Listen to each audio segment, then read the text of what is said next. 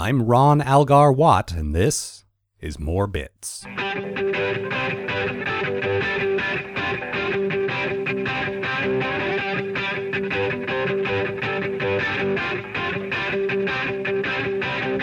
recently featured a monologue sketch written and performed by Clayton Weller on episode 185 of Sarcastic Voyage. Clayton is, as I think will become apparent over the course of this interview, a bit of a hero of mine.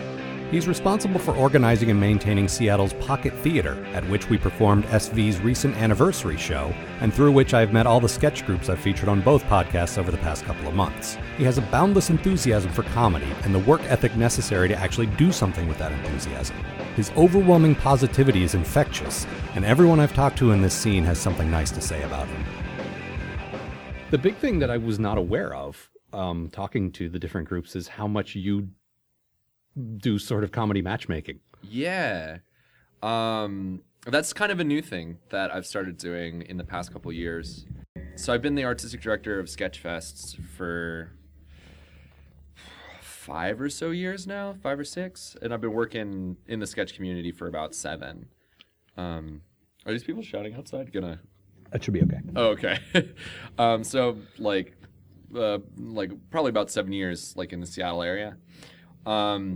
And when I took over at Sketchfest, like there were like 2 or 3 like regularly producing groups. It was like local. Mm-hmm. There was like Charles was coming up at that time. Mm-hmm. UT, like Ubiquitous They, my group was coming up at that time, and Porkville Players, and they've been around forever. Right.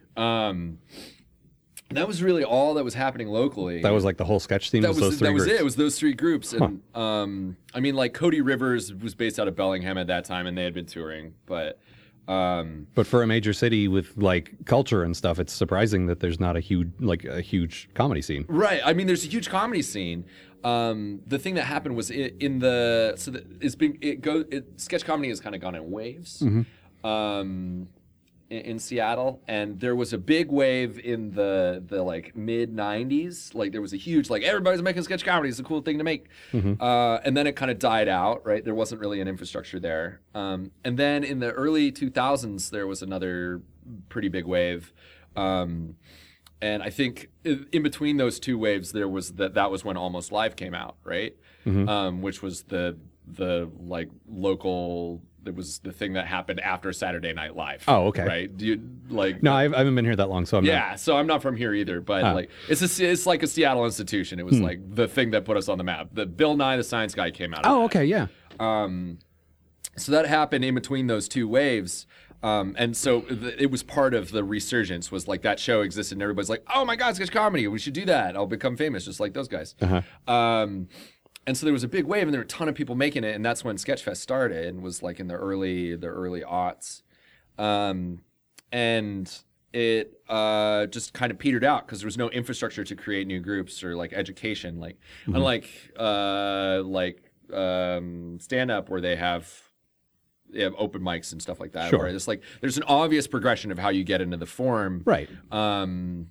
Or improv where you have like the jams and you go in, you take classes and you learn that. There just was no infrastructure was built during the boom, so it collapsed. So when I came on to Sketchfest, we were in the very like the bottom of the trough. Like there were the Charles had just started, and they had started up in LA was where they, or wherever they went to school, San Francisco, somewhere in California.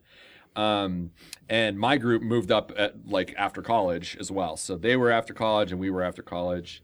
And so when I took over, I was like, there are no groups. That's gotta be my whole mandate, is like, if we don't have people who care about the forum locally, the festival's not going to succeed. Right. And right. Like, I just want to see it cause I like it. Right. Yeah. It's like fun. So I, spent, like the first 2 years just doing programming where I'm like, I just want to get people to understand that we're not doing comedy that's drawn with pencils, right? Like that was my mission, right? Was to have a substantial population. This is what sketch comedy is. Yeah. I just could finally stop answering that fucking question. Wow. Yeah, it's crazy.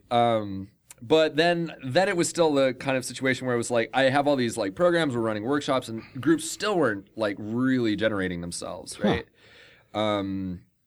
And it finally, like, I finally sat down and I was like, okay, I like did a mental exercise and I'm like, what does it take to make a sketch show, right?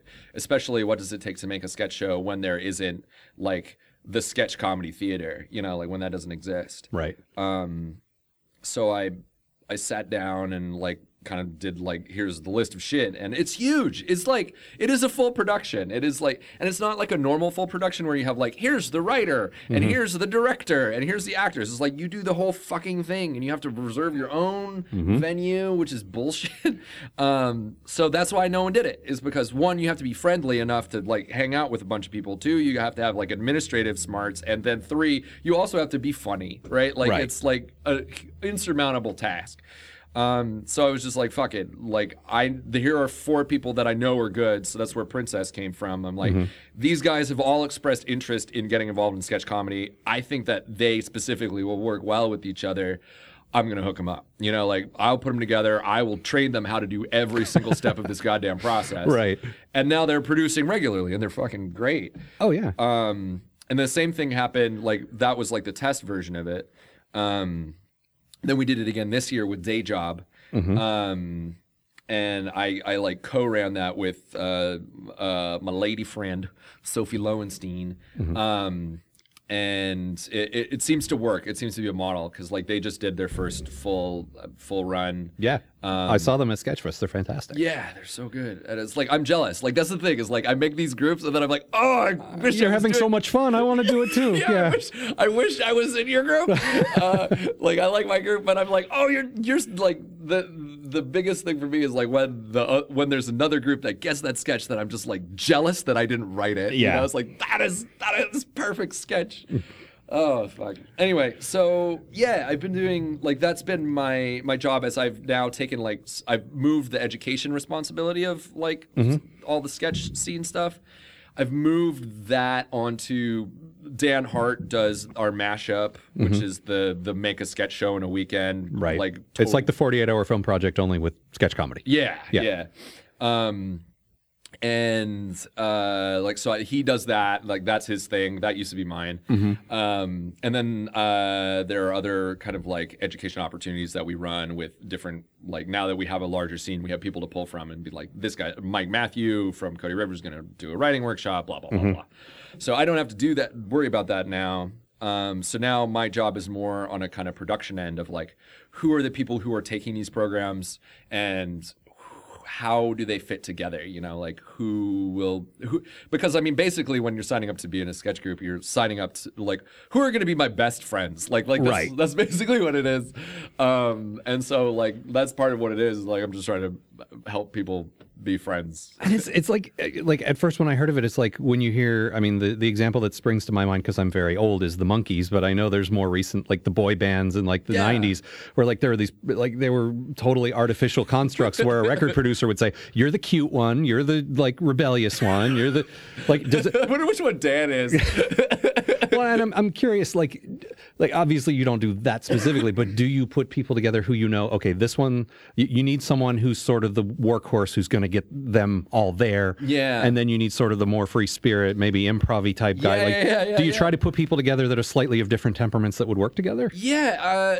Yes. I'm like, I have a list of things that I'm like, these are the necessary skills. Like, you have to be able to do these things in order to get a show. Like, you got to be able to write it. Right. You got to be able to get everybody in the same room. You got to be able to, like, entertain and, like, block your sketch and edit and all that shit. So I try and find people who have at least some of those skills. And then I also try and make sure that, like, they have relatively similar interests and affects, you know? So with Princess, I went out and I reached people who I was like, I knew that I wanted Randy and Dan in it. Like I was like, those guys, they're gonna be great together. Like they have a really fun thing. They have experience doing comedy. Like Dan had done sketch before and Randy had done improv, so I knew that like they would be able to get both of the like kind of like pre-planning and like live like making it come alive on stage thing. Right. And I knew, like, from that kind of core, I was like, also they have this kind of like laid back, like relaxed, kind of dirty thing going on. Right. And I was like, who else do I know that has that? So that's where Taylor was the original guy in it, and then Glenn kind of came in. I was like, these guys could really use some movement, like focus or less verbal stuff. And I was like, Glenn would be an excellent choice for that, having seen him perform with Comedy Sports and stuff. Right. No, it's really cool that you think about it this much, and that's one of the things that I think is cool. Like when we've done the writing group and things, you talk about like your theories on comedy and like this is a different kind of sketches and stuff like that. And it's, I think, the first time I've ever met somebody who actually thinks about this stuff as critically. Like, no, I don't really, I haven't gotten much involved in the live end of it, but just comedy as an art form as a whole. Yeah, you seem to think about it a lot more than. Yeah, I mean, I think it's just a reality of like, it's so much of my life now. But not everyone looks at it analytically. For some people, it's just an instinctive, this is funny, don't think about it. But I mean, even still, like, once you've done it long enough, like, you start thinking about it, like, whether you're a free spirit or not. I think it's just a matter of, like, once you realize that, holy shit, I've been doing this for 10, 15 years now. Like, I have literally been doing sketch comedy for 15 years, 10 of it with the exact same people. Like, I better start taking this seriously. Otherwise, what the fuck am I doing, right? Like, I got to know, like, why the things I'm doing are working. Like, right. You have to have some way to kind of, like, you start to develop a shorthand with the people that you work with on the regular. And by developing that shorthand, just it organically, it, like, evolves. Or if you're, in my case, like, I spend extra time thinking about it. Right. You develop the shorthand, and that shorthand develops some kind of internal logic to it, and you start uncovering the bits of it that you care about, right? Right. So, like, a lot of times, like, game is a concept that Spike Friedman brought to the scene when he joined up with UT. Like, we didn't call it the game at that point. Yeah, I was always wondering, like, where did that come from? Like, everyone just sort of instinctively knows it, and like, where did you learn? Like, did you take a class? Do I need to take this class? That comes that the game is like, so Spike was part of UCB. Like, he was on a UCB house team in New York when he lived there. And that's part of their big training, like, is finding the game within the scene as an improviser, right? And a lot of the things that you do in improv, like, totally makes sense writing, right? Like, especially if you're writing sketch and writing in a collaborative environment. Sure. Like, well, a first draft feels very much like you're improvising on your own, and then you like, polish it. Like you're a crazy person. Yeah, talking to exactly. yourself. Yeah. But anyway, so he brought that specific, like, terminology to us, like, of the game, and that kind of, like, filtered out into the sketch community. So Charles, like, uses that, and like, so that's kind of common parlance at this point within the community. Yeah, I don't remember how we got on this. You were asking me a question. It's fine. The thing is, when I first met you, I was trying to, like, I've been doing comedy in sort of a vacuum, like, from my basement, sending it out to the internet. I was like, okay, I need to get out. I need to meet some people. I need for real. to try to. And I mean, I like what I do tremendously. I like producing stuff. I like polishing it, like in editing and stuff like that. But getting out is good too. And so I went to I Googled Seattle sketch comedy to see what was up, and I found Sketchfest, and I found that there was what do you call them, the Thunderdomes. Yeah. Where you just get a bunch of people together and you pair up and you write sketches. And this was like, usually it's like 10 o'clock at night on a Sunday or something. And it's like, I'm like, what is this going? Yeah. I'm old and I have a job and I can't do that. But like the one time it was like Saturday afternoon at 2, I was like, I could do that. And like 3 people showed up. Right. Yeah. It was like you, Matt Olson, and one other person I don't remember. Yeah. Yeah. So the Thunderdome was like a thing that we were trying out because like people had been asking for a long time to have a place. No, it seems like an awesome idea. Yeah, to work on writing in a really low impact environment. And it was just like something like that needs like consistency, right? Which is why we changed it into like a weekly writing room and like. Did that evolve into your writing? Yeah, that's kind of like where it came from. Was like I mean, it was a combination of the Thunderdome and the writing workshop that you took, because. With the consistency of that writing workshop, it was like, oh, people want to do this, and like they're willing to like throw in just like a couple of bones to cover the space, right? and they want to work like want to see some like breadth, like the process, right? Yeah. Like what it takes to like start a piece and move it on. That was important. And the Thunderdome was great because it was kind of an open environment where you could come in, like you jump in at any point.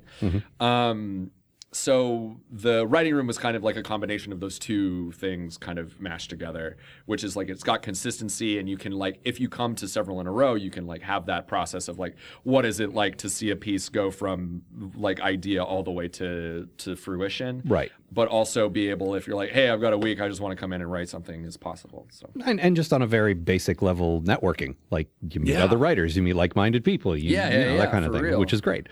But when I saw you, you were talking about, I'm going to open this theater. And the thing is, in the circles I travel, which are very, I think, similar, but not to the circles that you travel. Yeah. Everyone's got big ideas. Everyone's going to do this thing. And I'm like, and I went home and I told Amanda, I met this guy. He's going to open his own theater, whatever. And I seriously, like, it's so the comedy scene here is just like everything else. Everyone's got these big ideas. And then like 6 months later, you open your own theater. So it's like, welp, the fuck do I know? It's probably just rolling the dice, you know? Like, no. It's like a 20 crit, you know? Like, yeah, you did it. No, it's just, I really completely read you wrong just because I've run into so many people who say, I'm going to do this someday, and they never do. And you're one of the rare people I know who's got the big idea and follows through with the big idea. And so one of the things I really admire about you is like, thank you very much. Like, just you did it. We're sitting here in the theater. You're going to open. We're backstage. It was like, thank you for that. That's wonderful. That's very nice. You are a good friend. I'm just that kind of guy. Is like I hate lying. Like that's like really. It's not lying. It's but I mean, like if I had to, like for my perspective, it's like if I say I'm going to do something and then I don't do it, that's like to me it feels like I've lied. I'm with you, but a lot of people don't see it that way. Right. I know it's like, oh, you tried, but like for me, it's like I don't want to lie to people. Yeah. I don't want to be known as a liar. So. Well, and I wasn't aware that you were raising money for it and all this stuff. Like I didn't realize how big. Like I just thought you were talking. It didn't occur to me. But you did a Kickstarter, right? Yeah, we ran a Kickstarter. God, it was a year and a half ago now. And we were trying to raise $8,000. That was like the bare minimum. That was like, we'll get a tiny little room and we'll put a theater in it. Right. And we wound up raising about $30,000. Nice. And yeah, I think it just spoke to the wonderful community that we have behind the project. Yeah. Is like, I mean, like one person can't do anything like this. Like it was a great work of like all of the little troops that wanted to have this clubhouse that they could live in. Like it was big support from the improv scene as well. Like I got a shout out from Andrew McMasters over at Jet City. He's been nothing but helpful. And then also Annex Theater and Ghostlight Theatricals locally. These are two little fringe theaters that they were like, this is a thing that needs to exist. We constantly have people coming through and we can't give them what they need. And it sounds like this is what you can give that to them. And so it was just really cool to have the whole Seattle scene rally around it. And then subsequently, like even we had people donating money who like lived in Seattle or and were now like in LA, or TJ Miller, who is this up and coming like professional he's a voice actor. He was in Dragon Age. Or no, not Dragon Age. How to Train Your Dragon. Okay. I think he's like Tough Nut or something like that. So voice acting. You like that. But he was like a childhood friend of a friend, you know, like, and he donated $1,000 to the project. Nice. It's fucking awesome. But yeah, it was just really cool to have like this big community and finally like give it to them, you know, like it was an opportunity to be like, you're buying it, you will get your theater. Well, and really you're kind of like, you're creating like, obviously it's in everyone's best interest to set this up because they're donating to something that will benefit them, and so they feel like they're part of it from the beginning. They feel like this is partially mine. Yeah. Instead of somebody opened this thing and they're letting me live there, it's more like I helped build this thing, so it's part, you know. I mean, like that has been like my big aim, and like is just to make it everybody else's. Like, I don't want this to be my theater. I really don't want that. Like, people are like, is this yours? And I'm like, oh, no. I am the guy responsible for writing the checks. Like, I'm the cat herder. Yeah, but everyone my impression of you and everyone I've talked to agrees with me. It wouldn't be here without you. You did the push. You were the one who said, I'm going to do this, and I'm going to feel bad once I say that I'm going to do it if I don't follow through with that. Right, yeah. You know most people, I'm not saying, you know other people I'm sure that could do this, but not a lot. Yeah. There's certain people who are doers, you know what I mean? Like, that get shit done. Yeah. Well, thank you very much. I really appreciate that. Look, most of this is going to be me kissing your ass because I admire the fuck out of you. Like, I really do. Up, man. Yeah. And for people, like a lot of the people who listen are not, like, don't live in Seattle, might not know. Just giving a quick overview, like, what is the Pocket? What was the goal and what do you do? Yeah, okay, so I had spent a long time producing comedy and theater, like self-producing, and it's just awful finding space. Like, it's terrible. And like, even the best spaces, like, they're not doing it for you. Like they're doing it to cover rent, you know, Sure. like they would rather be doing their own show or taking a break because they're human beings, right? And anyone who's doing theater or comedy is fucking doing it for free. Like, that's the reality. Yep. And so no one wants to be a venue manager for nothing. And so, like, I had felt that pain, firsthand as a rental person. Is like, there isn't a space, and it's really hard to build momentum. It's really hard to feel welcome when you don't have a home, right? And so, like, basically this idea popped in my head where I was like, I love working with small producers, new producers. I view myself like an educator. So, like, that would be my, like, primary, like, identification as, like, comedy educator. And I had spent years through trial and error learning all of the things that you need to do to produce. And I realized that people don't have this and there's no infrastructure to learn it. And the Pocket gave me an opportunity to be able to teach people, how do you get people to come to your show when you're new? How do you put on a show? How do you bring it together? What are the steps that you need for that? And that's part of what it is. So kind of the broad concept of the Pocket is no one has to pay to perform ever. We foot the bill for rentals. We do only co-productions. So everything that comes into the space is us working with a new producer or an established producer trying some new crazy shit. And we film everything that happens because that's really hard to remember as a performer. We staff the event, so you don't have to worry about, like, having someone to sell tickets or to run tech for you if you don't know how to do that. And we work with people to give them the perfect run, which is really difficult because when you're first starting, like, you want to be big, but you don't necessarily know how to get there. Right. And you don't know what steps make sense first. So, like, we help, like, oh, it'd be perfect for you. You're developing a new show. You don't know what it's going to be, so we'll have you do kind of like a Q&A workshop session. Like, you'll do that on a weekday. And then you'll generate something out of that. And then a couple months later, you'll do a single run, like, crash course, one-time only version of the show. And then we'll take back, you'll learn what you learn from that. And then we'll do a full run in 6 months from there so that you're building up momentum in your show. And then we have a ton of awesome mentors that, like, are hooked up through our artistic board. And so, like, one of the trajectories that we have is, like, you work on a show here, and then because we do specifically hour-long shows, those shows are perfect for touring.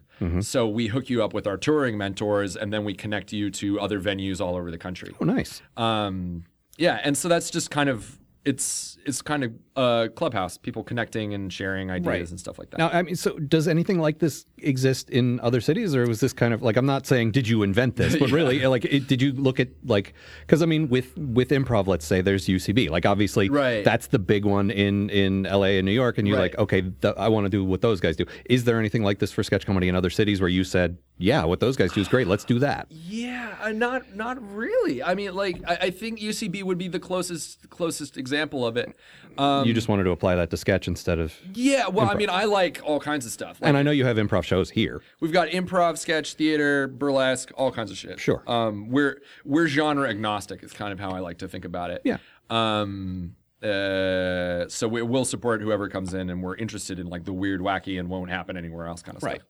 But like I think UCB would be the most direct correlate to what we do. They do co-production stuff. I think they have house teams, and a lot of their model is based on education. So they do like education classes. They probably make, I don't know, like a third, like 70% of their income. I don't know. These numbers I'm just pulling out of my head. Sure. Like 70% of their income on classes, and then the shows are just marketing for those classes, right? And so they do like showcases of their performers, and you see these amazing performances there, and you're like, how do I get on there? Oh, take our classes, right? Like that kind of thing. And they offer really wonderful education opportunities. Right. Our model is much more focused on we live or die depending upon volume of shows that we can pull through. Because we set a really low bar for success, right? So it's really easy to succeed and get paid at our venue. Well, yeah, the one show that we did here for our anniversary show was, I think you said we had to get 20 people in to cover the door. Right. And we did exactly that. So, like, you didn't have any money to hand me, but I also didn't owe you anything. We kind of broke even, so everything was cool. And like, I mean, sometimes we'll have a show that, like, the producers aren't ready, or it's just, like, timed weird. Right. Like, it's like, oh, there's a parade. Like, oh, it's like, we don't know why. And, like, 5 people will show up. And, you know, like, if you were renting the venue, like, you would have been out of pocket, like, $100 or something like that. So we pay out later on, but I don't know where we're talking about. I don't know. It doesn't matter. It doesn't matter. No, I like doing conversational. You don't have to like worry about, did I answer the question? Did I answer? Well, I like answering questions. Like I would do that even if we're talking. No, I like this setup. I like what you have going here, and I know people who do comedy in other places, and they're like, "Wow, that's great. We should have that here." And I'm surprised. Like I say, I wasn't sure if you would kind of come up with this on your own. I mean, like I'm my crazy pie in the sky dream, and like I'm not saying that this one's gonna happen because I don't want to be a liar. No, I understand. My crazy pie in the sky dream for this is that the model works. Like I'm a person who really loves models. Like systems and how to get the things to operate sustainably is like really important to me. Yeah. And so I mean, we're still in the testing phase. I mean, you opened in August. Yeah, we've been running shows since last February, so not even a full year yet. Right. But I want the model to work because that then can be transferred, and it can be a gift that I give to other people, right? Like I could like say, hey, I have learned how to venue manage here. I'm going to train someone how to do venue managing in the Pocket Theater style, right? And then franchise it and open up other ones. The Pocket Portland. Pocket Portland, right? And then there's a whole network of performers who are doing shows that then can transfer over to other venues and like move around. Like that's like my crazy dream. That's not that crazy based on the fact that you've come this far. It seems like the next logical step. Yeah. I'm just like imagining the amount of work that it is to find another space.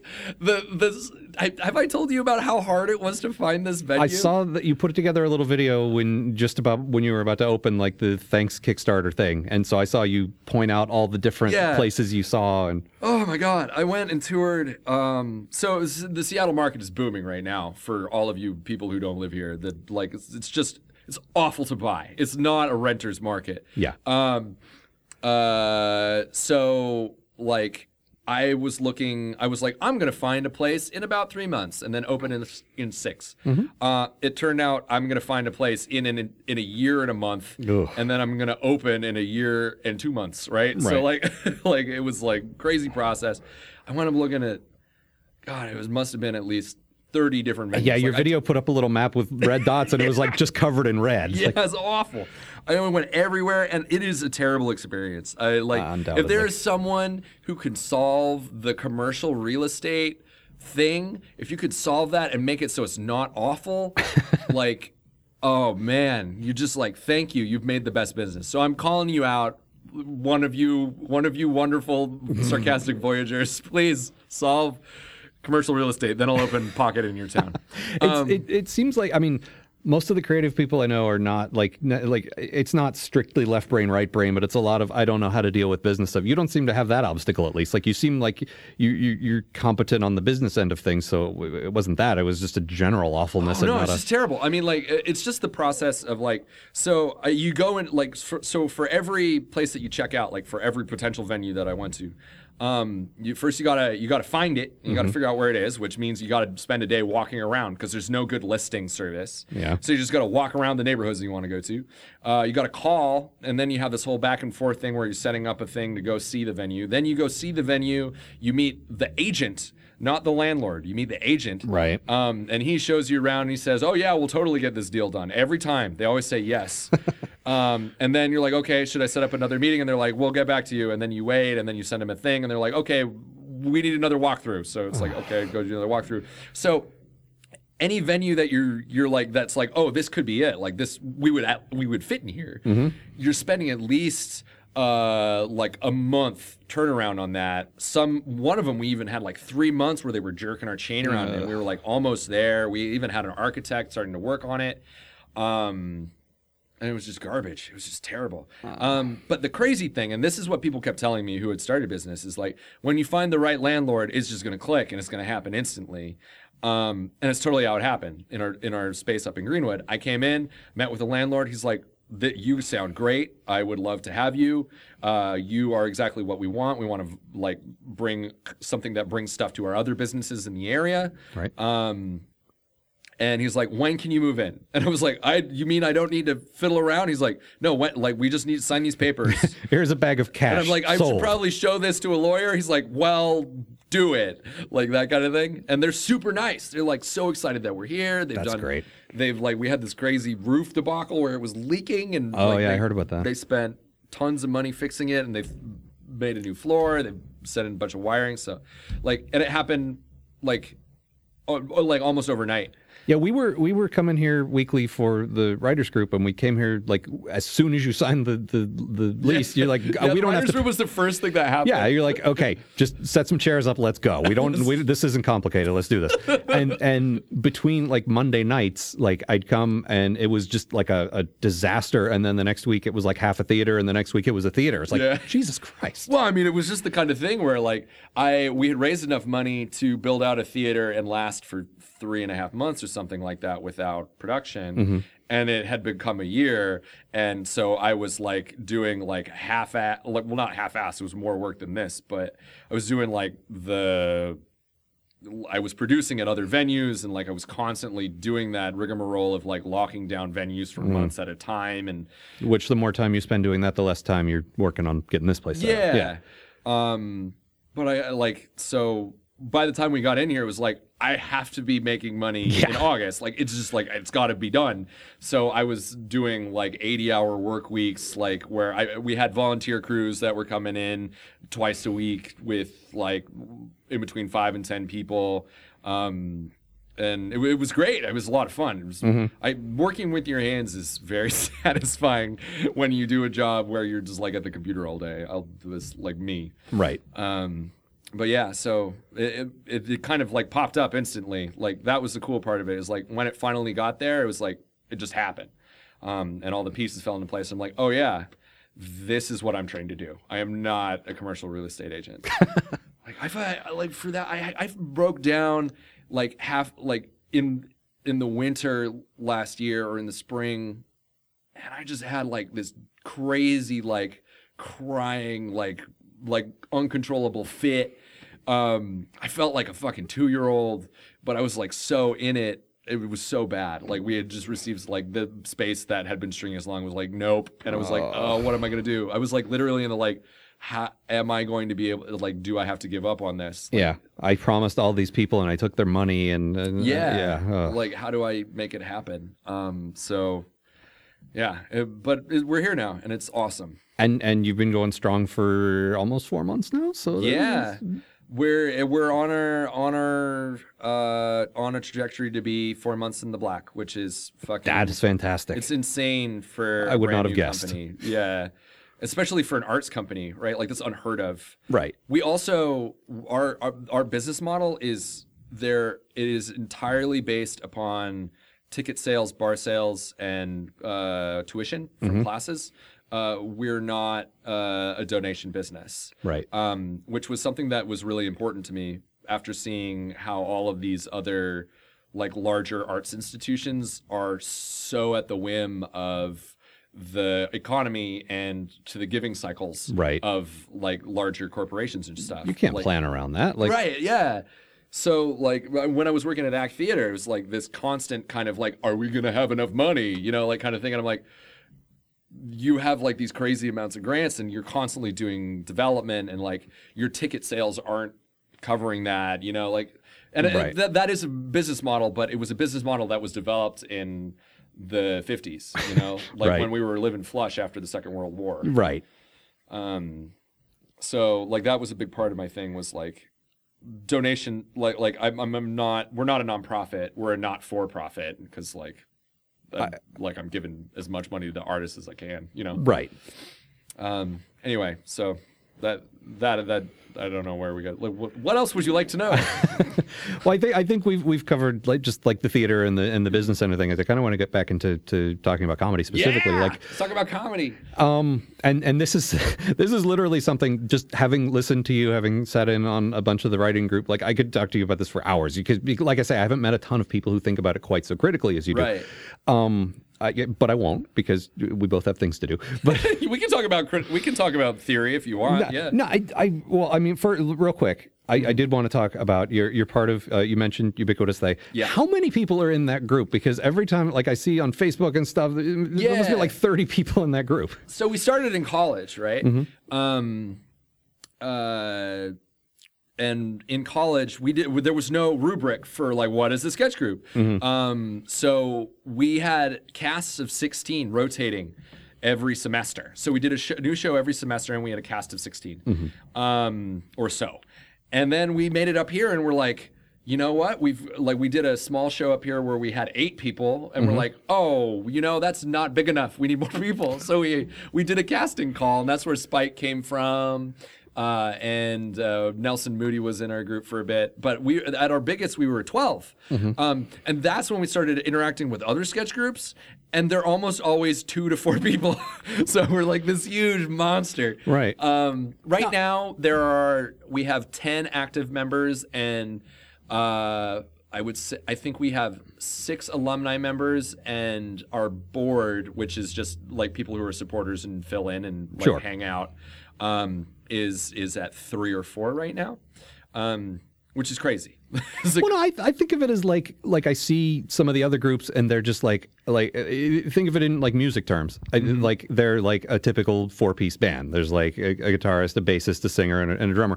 And you guys are like the full, like you got the horn section, and you're like the full like 70s funk band where there's like 20 guys up there jamming, and it's, you know, they're both fantastic music. It's just more like you guys are more elaborate is all. Yeah, and I mean, like we used to try to get like our full team involved in every show back before we had like adult lives.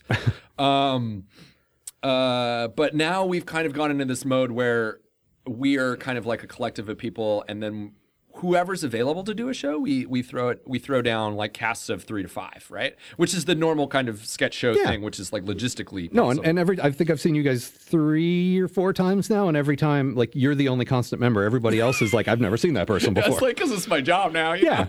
I just can't get enough. Like that's my thing. Like Well, plus you're running the place, so you're always here. Yeah. It's not like you're off doing something else like somebody else might be. Oh, and it's just like it's a compulsion for me. Like Yeah. like Jason Miller has got like he does music stuff. He's like a really fantastic electronic musician. Spike has he's part of this Satori group. He also writes for Grantland. He's like a sports comedy writer. Nice. On top of writing plays and also screenplays for sitcoms and stuff. He's like everywhere. Sophie is training to she runs this thing called the Passion Project, and she's training to become a midwife. Jocelyn is she does like visual arts. So like a lot of the other guys have other things that they do, like they're like they branch out, and I'm like just like I just do sketch comedy, like that's my thing. So it's a little bit easier for me to like just like do it, and I'm also like one of the people that really likes coordinating and that kind of stuff. So. Yeah. Yeah. It's interesting to me because it feels like certain groups have like a vibe, like Princess writes princess sketches, Yeah, you know, Princess, and like they have their own voice. And It's like kind of relaxed and fun. Right, and Drop the Root Beer. It's surprisingly dirty. Is Right, like how and Drop the Root Beer does maybe more surreal stuff with Yeah. more, you know, like everyone's got. But you guys, with a group that big, do you really have like? Is there a UT vibe still? Yeah. So we have basically what we do is I would say we have a process and kind of like a special sauce that we have. So a big part of what we do now is we're like, who wants to do a show? And then we start from like, why is it important that we're doing this show? We ask the big questions up top now, which is like, why is the show important? What subjects do we want to tackle? How do we want to stretch ourselves this show? Like, what would be like a big experience for us? And then we build the show based upon that. And then the kind of constant that is our kind of hallmark is we've been doing this long enough that we're not worried about being funny anymore, right? Like, we got that. Now let's. It's like like comedy is a thing that you can learn. Like, I strongly believe that. And we've been doing it long enough that we know that we're gonna reach that level of entertainment. We're gonna be entertaining. Sure. And so, like, it's more important for us to shoot for interesting, right? Like, to shoot for something that is truly like unique or honest, or is we don't judge a sketch anymore based upon like, is this funny? We don't ask ourselves that question. We ask like, is this interesting, right? And then on top of that, so that's kind of like how our rubric for material. And then our rubric for performance is very much real emotional investment in whatever's happening. So we really focus on like, if this is a scene and these characters are really feeling this thing, and like they feel it's important, and that the things that are happening are real. Even if it's something totally crazy, you know, like, Well, of course. yeah. And I mean, we write really surreal shit a lot of the time, but it's coming from a place of like real human connection is like our push. So yeah, that's kind of like our special sauce, I would say, and that's kind of the through line that we have. And any of the shows that we've been successful in is like really kind of commitment to character and to like acting work and shit like that. Yeah. So you specifically, Me. like just broad like influences. Like this is the question I always ask. Like who did you look at and say, I want to do what they're doing? This is amazing. You can get paid to put on a dress or whatever. Yeah. So like when I was growing up, my family, I was blessed with a family that really loves movies. So when I was a kid, growing up, we would go see a movie probably at least once a week. And when I got older, we started seeing even more. So we would see probably almost everything that came out. Especially action movies was a thing that I was really into. Like that was like our family thing. My mom was like, I don't have anyone to watch The Rock with, like at home. She's like, Clayton, you're 8. Do you want to watch The Rock? I was like, yeah, I do. And like that was like, oh my God, he stabbed himself in the heart. So that was like the just general vibe. And then on top of that, we would also go see all those big like weird shows that when they would come to the Paramount in Colorado. So like Stomp and like Blast, which is the marching band version of Stomp, or like Riverdance. So I've seen like I was just lucky enough to be in a situation where my family's taking me to see all these like super crazy, phenomenologically weird like things, right? Like blue band grouping, stuff like that. Right. And then as far as like theater goes, we used to go to this place in Heritage Square, which was this old pioneer town that had been converted into a combination of like a shitty theme park and like little shops. And they had a playhouse there where they did like musical melodramas, like, and it was the same cast as like a repertory cast, and they would write new musical comedy melodramas. And I was just like enamored with this. So like they were basically like, you know, like Dick Dastardly on the streets, you know, like tying this lady to the thing, and like the audience would boo, and like it was really interactive. Oh, nice. And they had like a live piano accompanist and that stuff. And I went watching that. I was like, these are people like because I saw them show to show. I was like, these are real people who are doing this. I didn't look at them as actors, you know, like. This is a thing that people do and they love it. Like they're like in it and they're connecting with the audience, and it's really powerful. Right. So I would say that like that was one of my big like draws to live stuff. As far as like kind of like specific voices, like I grew up loving Jim Carrey and Robin Williams, and I love cartoons. Like I grew up on all the Dexter's Lab, kind of like that era of Hanna-Barbera. That was right. really big for me. And like the fucking, I love Looney Tunes. Like they're so racist, so awful. God. Like watching it now, especially living in Seattle, I'm like, ooh, Yeah. ooh. Like, Well, it's weird. I moved here from the D.C. area, and I grew up with the Washington Redskins. No big deal, no big deal. And I lived here about a year, and then I looked back and like, Jesus, that is not what have I okay. done? That is not okay. Why did I think that was okay? Right? Yeah, so like my big influences were like these like larger than life things. It seems like energy is the like you just love the high energy, the frenetic pace. I like the kind of breaking reality aspect of all of these things. Like, especially when you're moving into like live performance. Like, Sure. I love things where you like ask the audience to engage in something that is not the everyday, or that takes the everyday and makes it incredible, you know? Like that's like where my heart really like lies, is like in that our imagination is so gigantic, and why don't we take advantage of that, you know? Right. I don't know. No, I understand what you're saying completely. That's cool. I'm gonna steer in a bit of a different direction here. Okay. If this is something you don't want to talk about, you'll just cut this part out. No, fire away. It's something that I've been talking to people about more recently, and I'm just curious. You mentioned Robin Williams.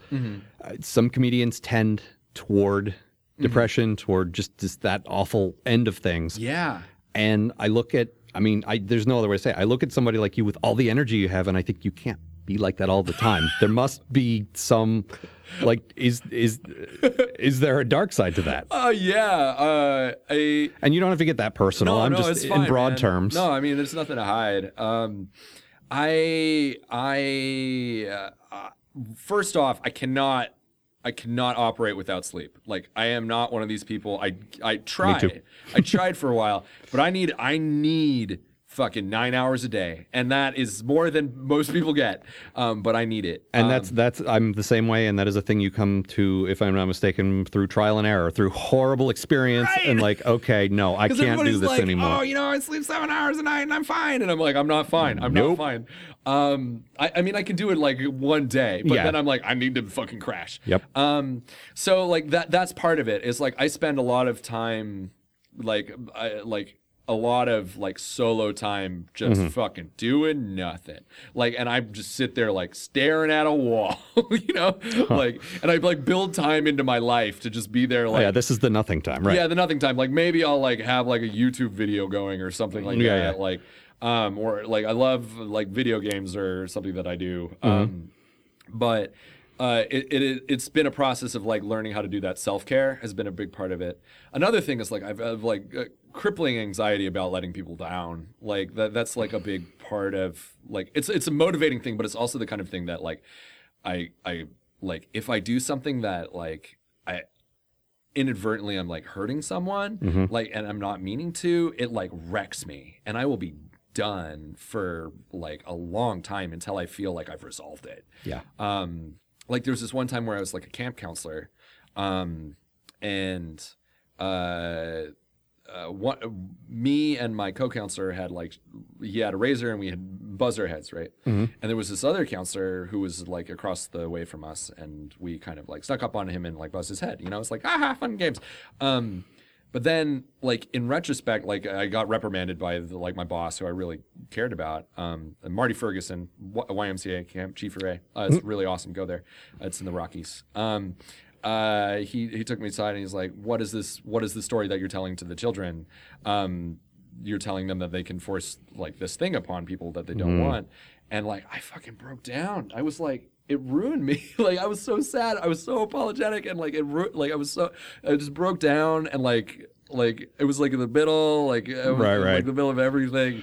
But yeah, so like that happens to me, and it like kind of just rocks me, you know? Like I spent a lot of my life trying to like make people happy, and I mean like that's a big part, I think, of a lot of comedians, is like you have this deep down like psychological urge, just like I feel like all human beings have this, and it can get twisted and warped into weird ways, but like you want the best for other human beings, and you want to be like a net gain, like for the race, you know? Like you want your impact to be one that people are, when you're gone, that people are like, I'm glad that they were there, you know? And so when something like for me, at least as a comedian, when like giving laughter is like one of the ways that I do that, but also like being nice to people. Right. And when that goes awry, like that can be like just fucking devastating, you know? Well, it's interesting you talk about like, you mentioned sort of offhand that anxiety is a motivating factor. Like that, it's like you took a negative thing, you took like your tendency to get anxious about something, and you said, no, I can use this to move me forward. Like it's really interesting that like it seems like a coping mechanism. Oh, like, for sure. Maybe I'm gonna feel awful if I don't deliver on this, so I can turn that around and say, so I better deliver on it. I'm not naturally a social butterfly. Like that's not my natural place. Like growing up, I was like really kind of like socially inept. Like I would just looking back on myself, I'm like, oh God, I was an asshole. I was like a real asshole, and I felt like people were being an asshole to me, and I'm like, no, I was the asshole. I was me. And there was a point at which I think I realized that. It was like in 8th grade, and I was terrified of interacting with people, and I was terrified of doing something wrong. And I was really anxious about engaging with groups of people, like of all sizes. And I sat down and I looked at myself and I was like, I don't want to be this way anymore. And from that point on, I've had to like kind of learn like what social norms are, you know, like learn them. And then specifically like because of like my mental state is like one of like problem solving, I'm like, why do people do this thing? What are they trying to get out of it? How do I incorporate that into my like behavior? You know, like, and so like that process where you're saying like taking this aspect of myself that like is like anxiety is like anxiety and letting people down specifically, like, and using that as a motivator to help me help people and feel good about it. It was a process like that came out of like me doing that consistently with other aspects of myself that I didn't like.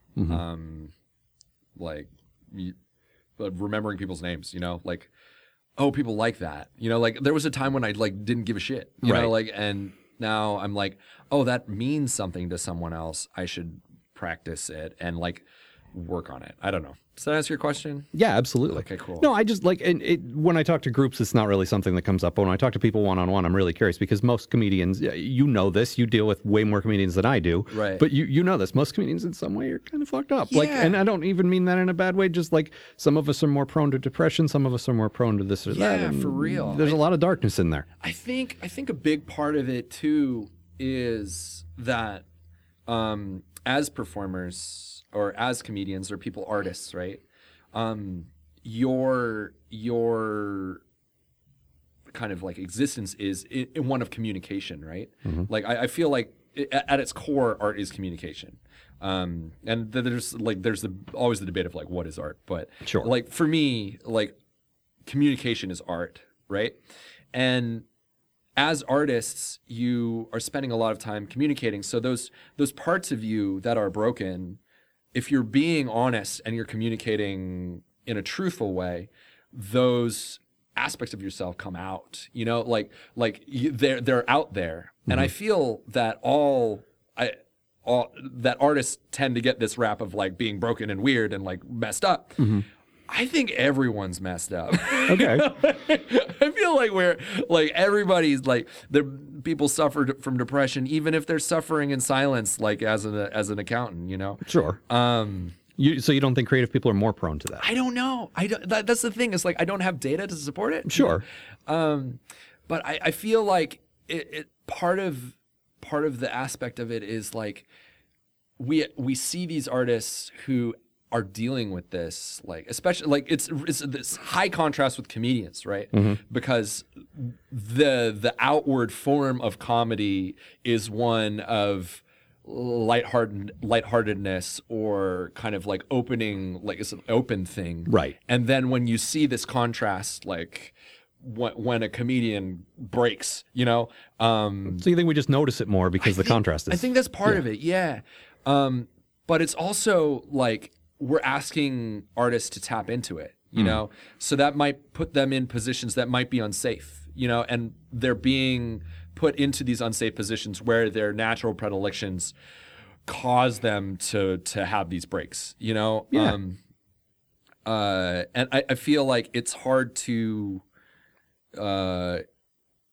as artists, we're constantly like, we are empathizing and identifying with the other. Like we're trying to find that out. We're observing and like working with those aspects of the other, Right. And engaging with it. And then as we kind of take that exercise, no one is like observing and like allowing us to have that space for ourselves, you know? So it makes an unsafe environment, and then there's the break that happens out of that. And this is just me like thinking about it. No, I'm just curious what different people think. Like it's not. I'm not. Well, you're a clinical psychologist. Please tell me. Please. Answer this once and for all. Why are comedians depressed? I have been graced with a fantastic support network in the sketch comedy community in Seattle. I would say that the people who have been drawn to it here are open, caring, and want the best for the other people in the community, like with their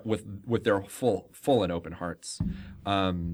Yeah, my experience has been a lot more positive. Like, not that I expected everyone to be dicks or anything, but like there's a lot more positivity than I anticipated. Just because these are all comedians. They all hate themselves. They all don't want to like give up any attention or right. credit to anybody else. Like, because there's definitely people like that in the business I think a big part of what makes Seattle great is that there isn't a business, there's part of me that's like, I want there to be business here. I want there to be I use business in the just like people who practice the art form, people right. like comedians. Like the stereotype is self-hating, competitive. Like I expected sort of each troupe to have their own, like, oh, we're not going to, like, I'm not going to laugh at that. That means that you're better than me. Right. But there's not like that at all. Yeah. I feel like, because sketch is a collaborative art form, that the groups that stay inherently have this welcoming, positive attitude toward other people. Because otherwise they would implode.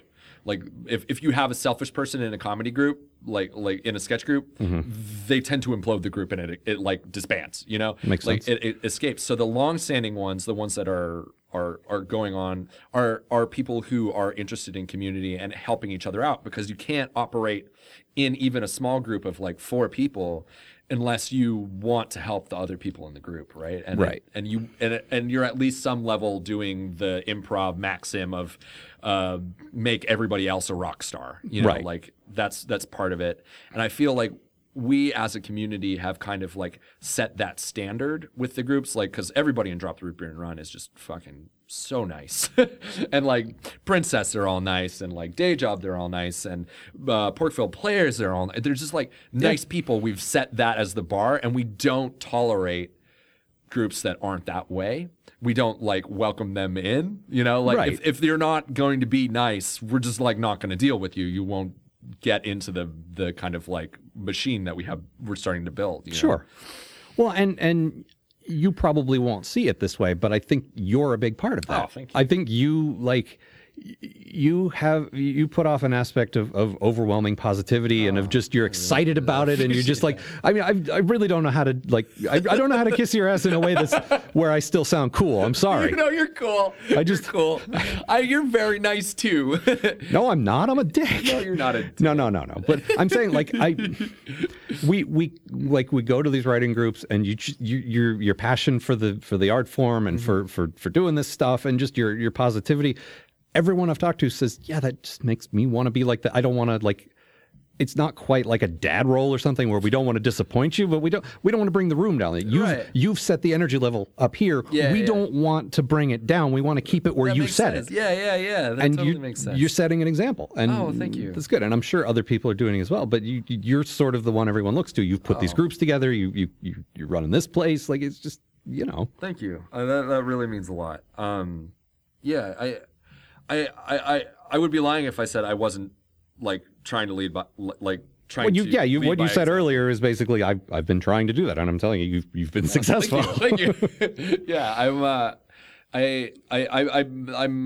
a big believer in like be the change you want to see in the world. Like Sure. as silly as that sounds, but like that's Cliches come from somewhere. yeah, You know. and that's kind of where I am. Is like if I'm not in a place to be that and to live that to be and live the kind of person that I'd want to know, then I should reevaluate that. You know, like if that's impossible to do, then like I shouldn't ask that of other people. Right. But yeah, I think we're just like in a kind of a perfect storm in Seattle for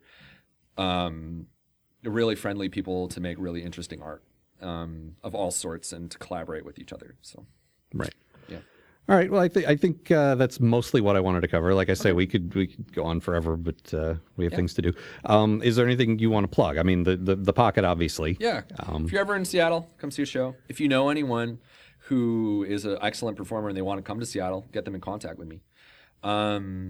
As far as stuff to plug, the thing I would plug is that I would just want people to get out there and make some art. You know, like get out there. It's totally possible. And if you talk to someone, if you like get out there and you put your dream on the line, more often than not, people want to support you. And I want that to be the way that people operate, because I couldn't have gotten here without a lot of people having dreams. And like, that's my dream, is that there's just a never ending supply of like radical dreamers that are around here.